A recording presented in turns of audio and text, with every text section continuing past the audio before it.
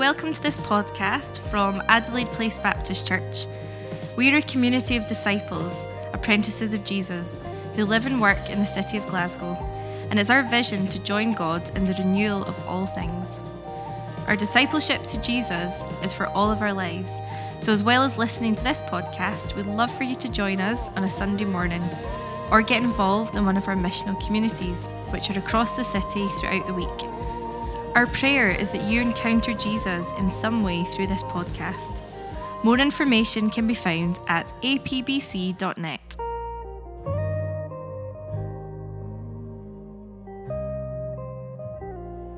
This morning we're going to kick off a bit of a series, a short series, but one that we're going to be thinking about our worship. As we enter into another new year, as we kind of recalibrate ourselves and still amongst some disruption and having experienced a lot of disruption over the last year, we think it's a great time to just think about the practice of our worship, what it is that we do when we gather together like this on Sunday mornings and in smaller gatherings as well. What is it that we do when we worship? I think it's important to periodically remind ourselves of this, to really kind of consciously bring to mind and bring to our attention the things that we do when we gather. And these are questions that, in a sense, we've been asking already a little bit as part of the worship team. We had a gathering with some of our worship leaders, and we thought through some of these issues and just thinking about what is to come, what is ahead as we kind of recalibrate ourselves a little bit. But I just think it's something that is significant enough that we want to really invest in together. So I hope that this little series just helps us ask some questions together as a community and really kind of find our grounding in that. And so, as Stephen mentioned in the notices, that space that we're creating just this month for all our Sunday teams together is part of this kind of process a little bit, for us to really intentionally think about what it is that we do when we gather. So we're going to be looking at different aspects of worship, but just also to note that kind of woven in with this series, it's not going to be like a block of kind of 4 weeks or whatever, but woven in, Stephen is also going to be starting a new series on Revelation. So hopefully it won't actually feel confusing as we kind of chop and change, but that it feels like as we look at the book of Revelation together, that these things actually start to intertwine a little bit, that they kind of inform one another. Revelation, this kind of picture of this enormous cacophony of sound and images as people in the culmination of things gather around the worship of the throne of Jesus. And we just hope and pray that these two series kind of really lend themselves to one another, and it becomes something that it feels like a bit of a journey that we're on together as we think about our worship. So I want to make clear at the outset as we think about this series that when I mean worship, I don't just mean what we sing. That's obviously a really big, important part of it in the Christian faith, is our songs. But I don't want you to think, oh, he's talking about worship, that means I can switch off because I'm not in the worship band. Worship, for me, I think, is bigger than that. It's all of our lives, but particularly when we gather on Sunday mornings, it's the things that we say from the front, it's the things that we say to each other. It's our prayers, it's when we read Scripture, it's when we gather around the Word like this now, it's when we leave silence. It's when we serve tea and coffee and welcome one another. It's all of the things that we do when we gather together, when we're here, whether it's a big gathering like this on Sunday morning, whether it's in our homes as missional communities, whether it's a prayer meeting or a church meeting, anything where we're together and we're focusing our attention on Jesus. And I think that's really where worship starts. Attention. Where we give our attention. So, we're going to start this series on worship, and really the first aspect I want to bring to our attention is worship as story, or worship is story. And I think this is a really crucial place for us to start, because when we begin to look at some other aspects of worship in kind of future Sundays, I think it all comes out of this in a way. I kind of see story as the container that everything else goes into. I think it's crucial to everything that we do together as church. It's crucial for our own personal lives. It's crucial for us together as we seek to follow Jesus. And story is crucial to Christian worship because story is, I believe, how we fundamentally make meaning. Story is how we fundamentally make meaning. Humans are meaning-making machines. We can't help it. It's what we do. It's just what we're wired for. It's just how we long to be in the world. We long to be in a world and have lives that are meaningful. And story is how we do it. And there's a bit of a term that's been coined in recent years. I don't know if you've come across it before. It's a term and it's called, we're in a meaning crisis. I don't know if you've come across that word before. I've heard it from various people, but where I first heard it was a Canadian neuroscientist called John Vervaeke, and he's got a whole series of lectures online called Waking from the Meaning Crisis, and if you've got a spare 50 hours, I'd really recommend that you get into that. But the extremely short version is that we're in the middle of a meaning crisis because we fundamentally find ourselves in a time where there is all sorts of contradictory and conflicting stories about the world going on all at once, about who we are as human beings, about what we're here for, about how you lead a meaningful life, about where this whole show, where this whole world is heading. And the symptoms of this meaning crisis are things that I think we're seeing all the time in our news feeds, in our social media feeds. Institutional breakdown, suspicion of authority, just the mass exodus out of religious communities and religious commitments, the critique of things that were previously just accepted as norms, like the family and gender and sexuality and all of these things. The fracturing of communities and that feeling that social cohesion is just tearing at the seams and it just feels like there's a real sense of isolation. A general skepticism, a general weariness or anxiety about things happening in the world, a cloud of hopelessness. And so perhaps these are indicators that we're suffering under a crisis of meaning.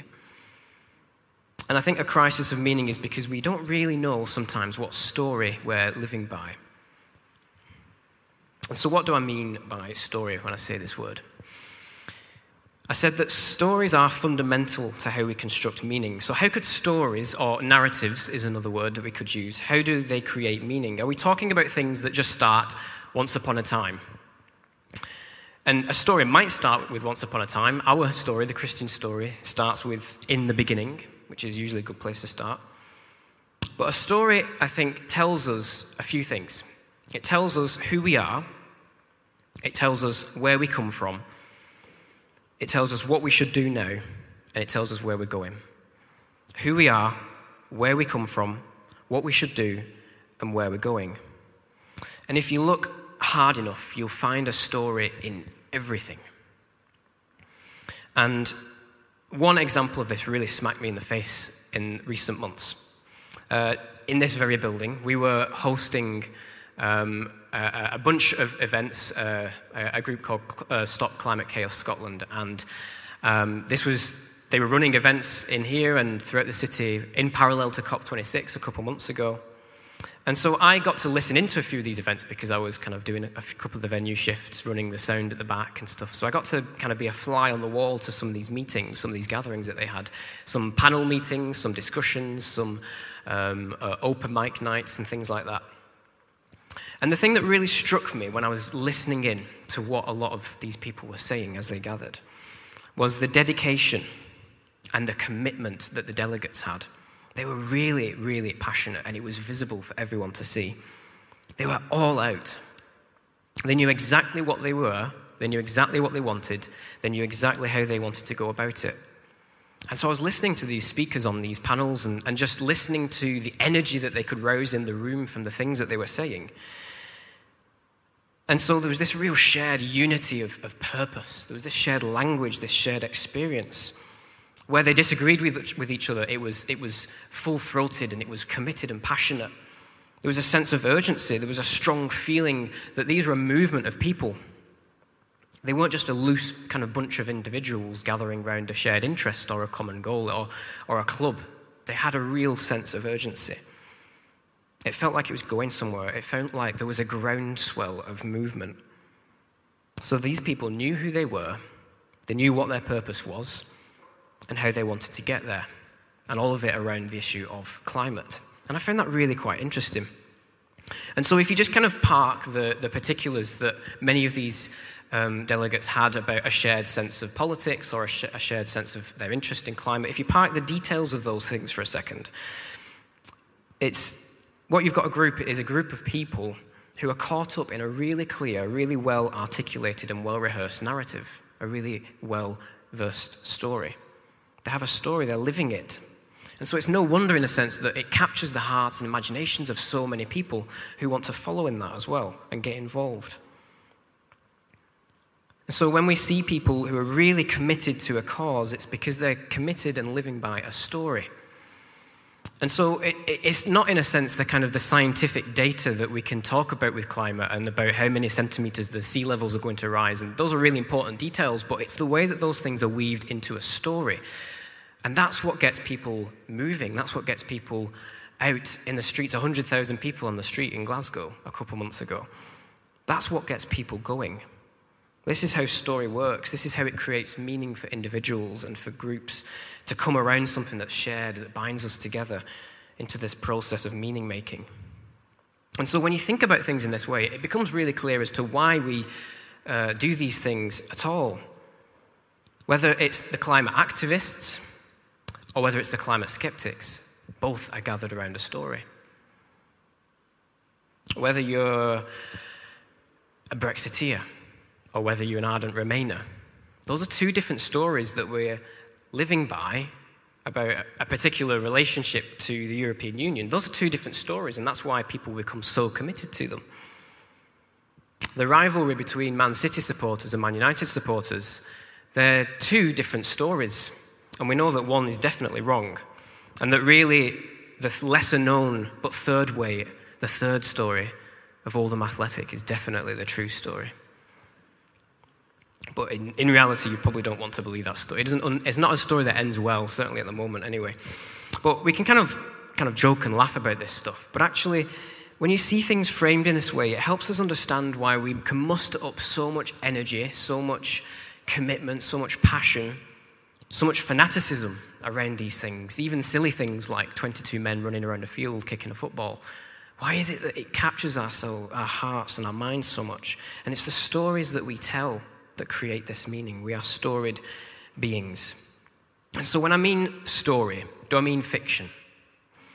Because if I say story and I say narrative and that climate activists are living by narrative, do I mean it's not true? Do I mean that I'm being derogatory in some way? Well, here's an interesting question to get at that. Is Harry Potter true? So Harry Potter is a story, but is it true? But what do I mean by true? Did it happen? Did a magic boy sometime in the late 90s fight a dark wizard? Well, no. Well, probably not that we know of. But that's only a partial answer. If it didn't happen, why are we so compelled by it? Why did I, as a child, when my nose was in the books, why for months on end did I fall asleep dreaming about running around Hogwarts and kind of constructing my own little stories, my own little world, and what I would do and what I would get up to? Why would I be doing that? Why did I even just, if I am really honest, admit and allow myself the belief that maybe on my 11th birthday I'd receive a letter via owl inviting me into a world of magic? Why did I allow myself that belief, even if if I'm ashamed to admit that, but that's probably true. If Harry Potter isn't true, why do fans around the world make a pilgrimage to the studios to step into the Great Hall to experience that space? Why visit a theme park? Why go and drink butterbeer? Why go and enjoy all these things and part of that world? Here's an interesting question. Why do grown adults actually play Quidditch? I think they ought to be asking themselves that. So why has a generation that's been brought up with this fictional world and form communities around it, why have they got this common experience about a story about broomsticks and witches and wizards and a guy with a funny nose? Why have they formed community around it, especially online? Why is it that they see the world of Harry Potter embodying a set of ideals, a set of values? Ideals that they've even held the actual author to as she starts to express some of her particular political ideas. Harry Potter isn't contingent on the imagination or the pen of J.K. Rowling anymore. The wizarding world doesn't require Warner Brothers to keep milking that cash cow and bringing out more and more films. We don't need films and we don't need the books anymore, in a way, to live and embody that world. It doesn't need those things to exist anymore. So with all this in mind, does Harry Potter exist? Well, actually, yes. In that sense, is Harry Potter a true story? Kind of, yes. And I'm just doing a quick scan around the room because we've just had Christmas time. And so an important question that kids ask at Christmas time, or a certain age of kid would ask themselves at Christmas time, I'm really just doing a scan of the room and making sure and hoping that no one of a particular age is online watching this, but does Santa Claus exist? Well, in the same way, yes, I actually think he does. This is what I'm talking about when I mean story. Story is the mechanism by which humans create meaning. Story is what compels world leaders to gather together in one city to talk about the future of the world. And so, in John chapter 1, let's read this together. In the beginning was the Word, and the Word was with God, and the Word was God. He was with God in the beginning. Through him all things were made. Without him nothing was made that has been made. In him was life, and that life was the light of all mankind. The light shines in the darkness, and the darkness has not overcome it. There was a man sent from God whose name was John. He came as a witness to testify concerning that light, so that through him all might believe. He himself was not the light, he only came as a witness to the light. The true light that gives light to everything was coming into the world. He was in the world, and though the world was made through him, the world did not recognize him. He came to that which was his own, but his own did not receive him. Yet to all who did receive him, to those who believed in his name, he gave the right to become children of God. Children born not of natural descent, nor of human decision, or a husband's will, but born of God. The Word became flesh and made his dwelling among us. We have seen his glory, the glory of the one and only Son who came from the Father, full of grace and truth. The Word became flesh. The story became flesh. Our faith is a storied faith. We have a story. Some people even use the phrase, the greatest story ever told. I always thought that was a bit corny, but actually I think it happens to be true. But what makes the Christian story stand in contrast to all other stories that we might tell is that it is a story that God himself is writing. It's a story he's telling about himself. And therefore, if it's a story he's telling about himself, it's a story that he's telling about us, and it's a story he's telling about his creation. The Word, the story, the narrative became flesh and made his dwelling among us. The great mystery and truth of our faith is that in Jesus Christ, the story, the narrative, and the reality, our material world, touch. So in one sense, Harry Potter might exist, but Harry Potter didn't actually step off the page and into the real world. In that sense, the stories that we tell make us what Tolkien described as sub-creators. Sub-creators creating stories full of life and full of meaning in our own way, but all under the authority of the master storyteller, who is weaving a narrative about himself, about the things that he's done, about the things he's going to do. We've been handed a story that tells us who God is, who we are, where we came from, where we're going, and what we should do now. And so this is a story, in a sense, we know full well, don't we? But do we really allow that story to shape and transform us every day? And so I really like, we're going to sort of do a quick blitz through the story, but I really like this formulation of it, and because it comes with a nice kind of picture to go with it. The story goes, the Garden of Eden, the desert, the Garden of Gethsemane, the Garden of Eternity. The Garden of Eden, God creates the world. God creates everything good, perfect, in harmony, and in a place where humans and God are in this perfect right relationship. And then the story progresses. There's a fall, a falling away. Sin enters the world, a sickness, death, something that creates a disequilibrium between ourselves, between God. The Garden of Gethsemane, a moment of redemption where Jesus prays, "Not what my will, but yours be done," and accepts the burden of responsibility to take the sin of the world on his shoulders, to take it to a cross and die. The turning point in the story, the place where our salvation comes from. And the garden of eternity, restoration, heaven, the place where everything is made right again and the kingdom comes in its fullness and creation is redeemed and we are redeemed in fullness. And so this is a story that is narrating what God has been doing, what he's up to right now. It tells us who we are. It tells us what our purpose is. And unlike Harry Potter, it's made real because Jesus steps into it, steps into reality, steps into our lives. And so, to kind of bring it back to the beginning, what's all this story stuff got to do with worship? Remember I said that worship begins with attention.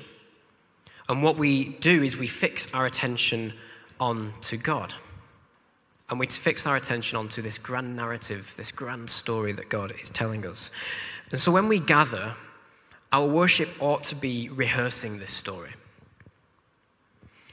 I'm not even just rehearsing, not even just telling this story. There's something about when we gather together, when we worship, when we sing, when we pray, when we listen to the word, when we speak to one another, when we welcome one another, we are enacting it. Like actors on a stage, learning their lines, playing the part. We're on stage again and again and again. And so the idea is that story begins to capture our hearts and our affections so that it grows in our lives with meaning and purpose. So it transforms our hearts, so it directs our actions and our behavior and drives us every day towards Jesus, the one we want to follow, the one we want to seek union with. And so when we gather together, does it feel like we're being captured by the aroma of God's story? And one of the issues I think that we can get into in church is that sometimes we can neglect to see our faith as a story at all. And certainly we've been guilty of perhaps emphasizing or telling only parts of it over the other bits. And this isn't something we always do intentionally. This happens because of just historical reasons and because of all sorts of other reasons. The theologian Robert Webber did a lot of thinking about the worship of the church, and he said this: "In the modern world, we seldom looked at the Bible as a composite picture revealing a cosmic vision of the world. We were too busy with the details to see God's narrative whole. We were too concerned with analyzing its parts, with literary criticism, historical verification, and theological systems. Sometimes we can get so caught up in the little minutiae and the little tiny details that we lose that sense of the whole. Those details are important and they're worth thinking about, but sometimes we can lose the sense of the whole story. It can become fragmented, and then therefore it has an effect where our worship only addresses a part of it. And sometimes we can be left with this view of God that's fragmented, that's partial, that's only a lopsided view of God maybe. And so look at what happens that when you tell each of those parts of the story in isolation. An emphasis just on the beginning, just on God as creator, who made everything good, and we kind of take it from there, leads to a story where God kind of sits back as some vague deity, and humans are left to their own devices to make the world how they see fit. We get a story about the inevitability of progress, of kind of just fixing society's needs. If we just have the right ideas and we just have the right material circumstances, we can make heaven on earth. We can create our own future.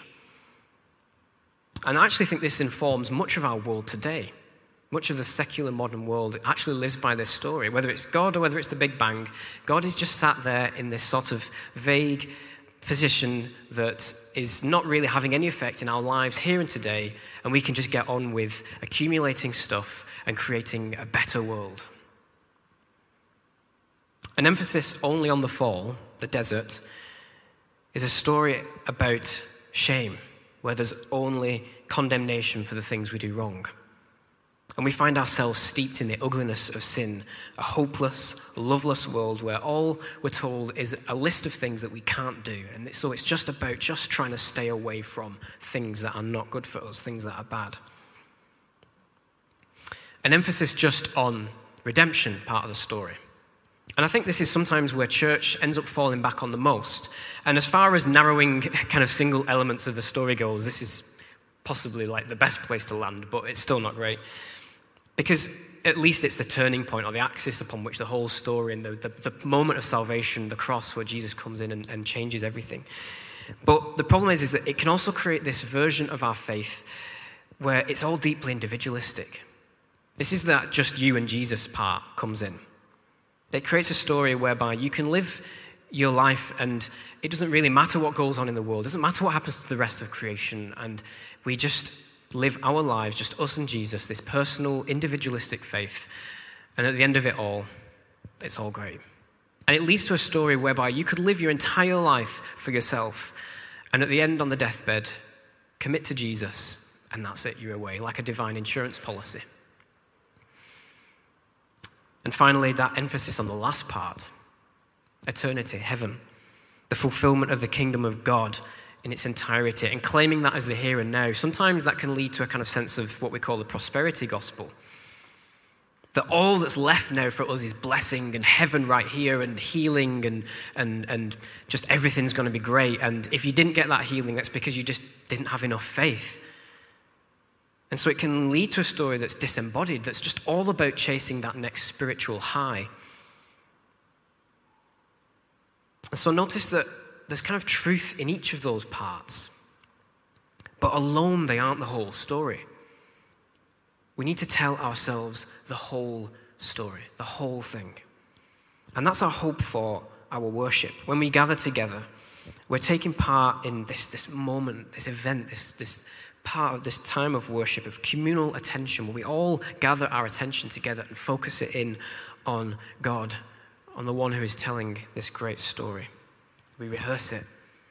We tell it to one another. We step into it and enact it. And so in our preaching, in our songs, when we gather around the communion table, when we pray, when we hear scriptures read, when we take part in liturgies, when we celebrate baptism and weddings, when we go to funerals, the whole of life, the testimonies and stories of God that we tell one another, we're recounting the story of who God is. We're telling of his love and his power and his majesty. We're telling about what he's done, what he's accomplished, what he's been doing in history this whole time. We sang just in that kids' song, all through history, God has been working. We're talking about how he himself stepped into the story to rescue us, to say who we are as loved, as sons and daughters, and that he longs to be with us. And therefore that gives us purpose. It tells us where we're going for, the hope for the future, the restoration and renewal of all things. So this is really foundational. This is what we want, and this is the fundamentals of why we gather together. This is what creates meaning in this space when we gather. And so we want to worship God and who he is for the story that he's singing over us. So just as I pray and we draw this to a close, I just feel a sense that, there's that, as we enter into kind of a time of a new year, that sense of, that feeling of a warmth as we come together and gather. Just that sense that we're stepping into everything that God has for us as we think about our worship, as we think about what we bring, our offering, our sacrifice of praise, as we engage. It's not just something that is done from the front, but is something that we all bring together. So why don't I pray for us as we move into the next time of worship. Heavenly Father, thank you that you are weaving this majestic, beautiful, amazing story throughout creation and the world. And that you want to invite us into that story. You want our lives to be a part of that. That each and every one of us is invited to bring and to step into and to play our part. And so, God, as we gather together, whenever we find ourselves just either on our own in a space of contemplation and silence and worship, whether we're reading your word, whether we gather just one of us, two of us, three of us, 100 of us or more, but there would be a sense that we are enacting, rehearsing a story. It's a story that you are writing, God, but it's a story that you also stepped into and that you playing your part in terms of just that sense of our restoration, our redemption, that this world isn't just going to fizzle away, but that you have plans and purpose and meaning, and that we get to be invited into that. And so when we sing our songs, when we lift up the words, and when we just even spend time with one another in fellowship, would that be something that is just central as we cast our attention, turn our attention to you, Jesus? Would you make the story real in our lives? Would you come and inhabit our worship and our praises? In Jesus' name, amen.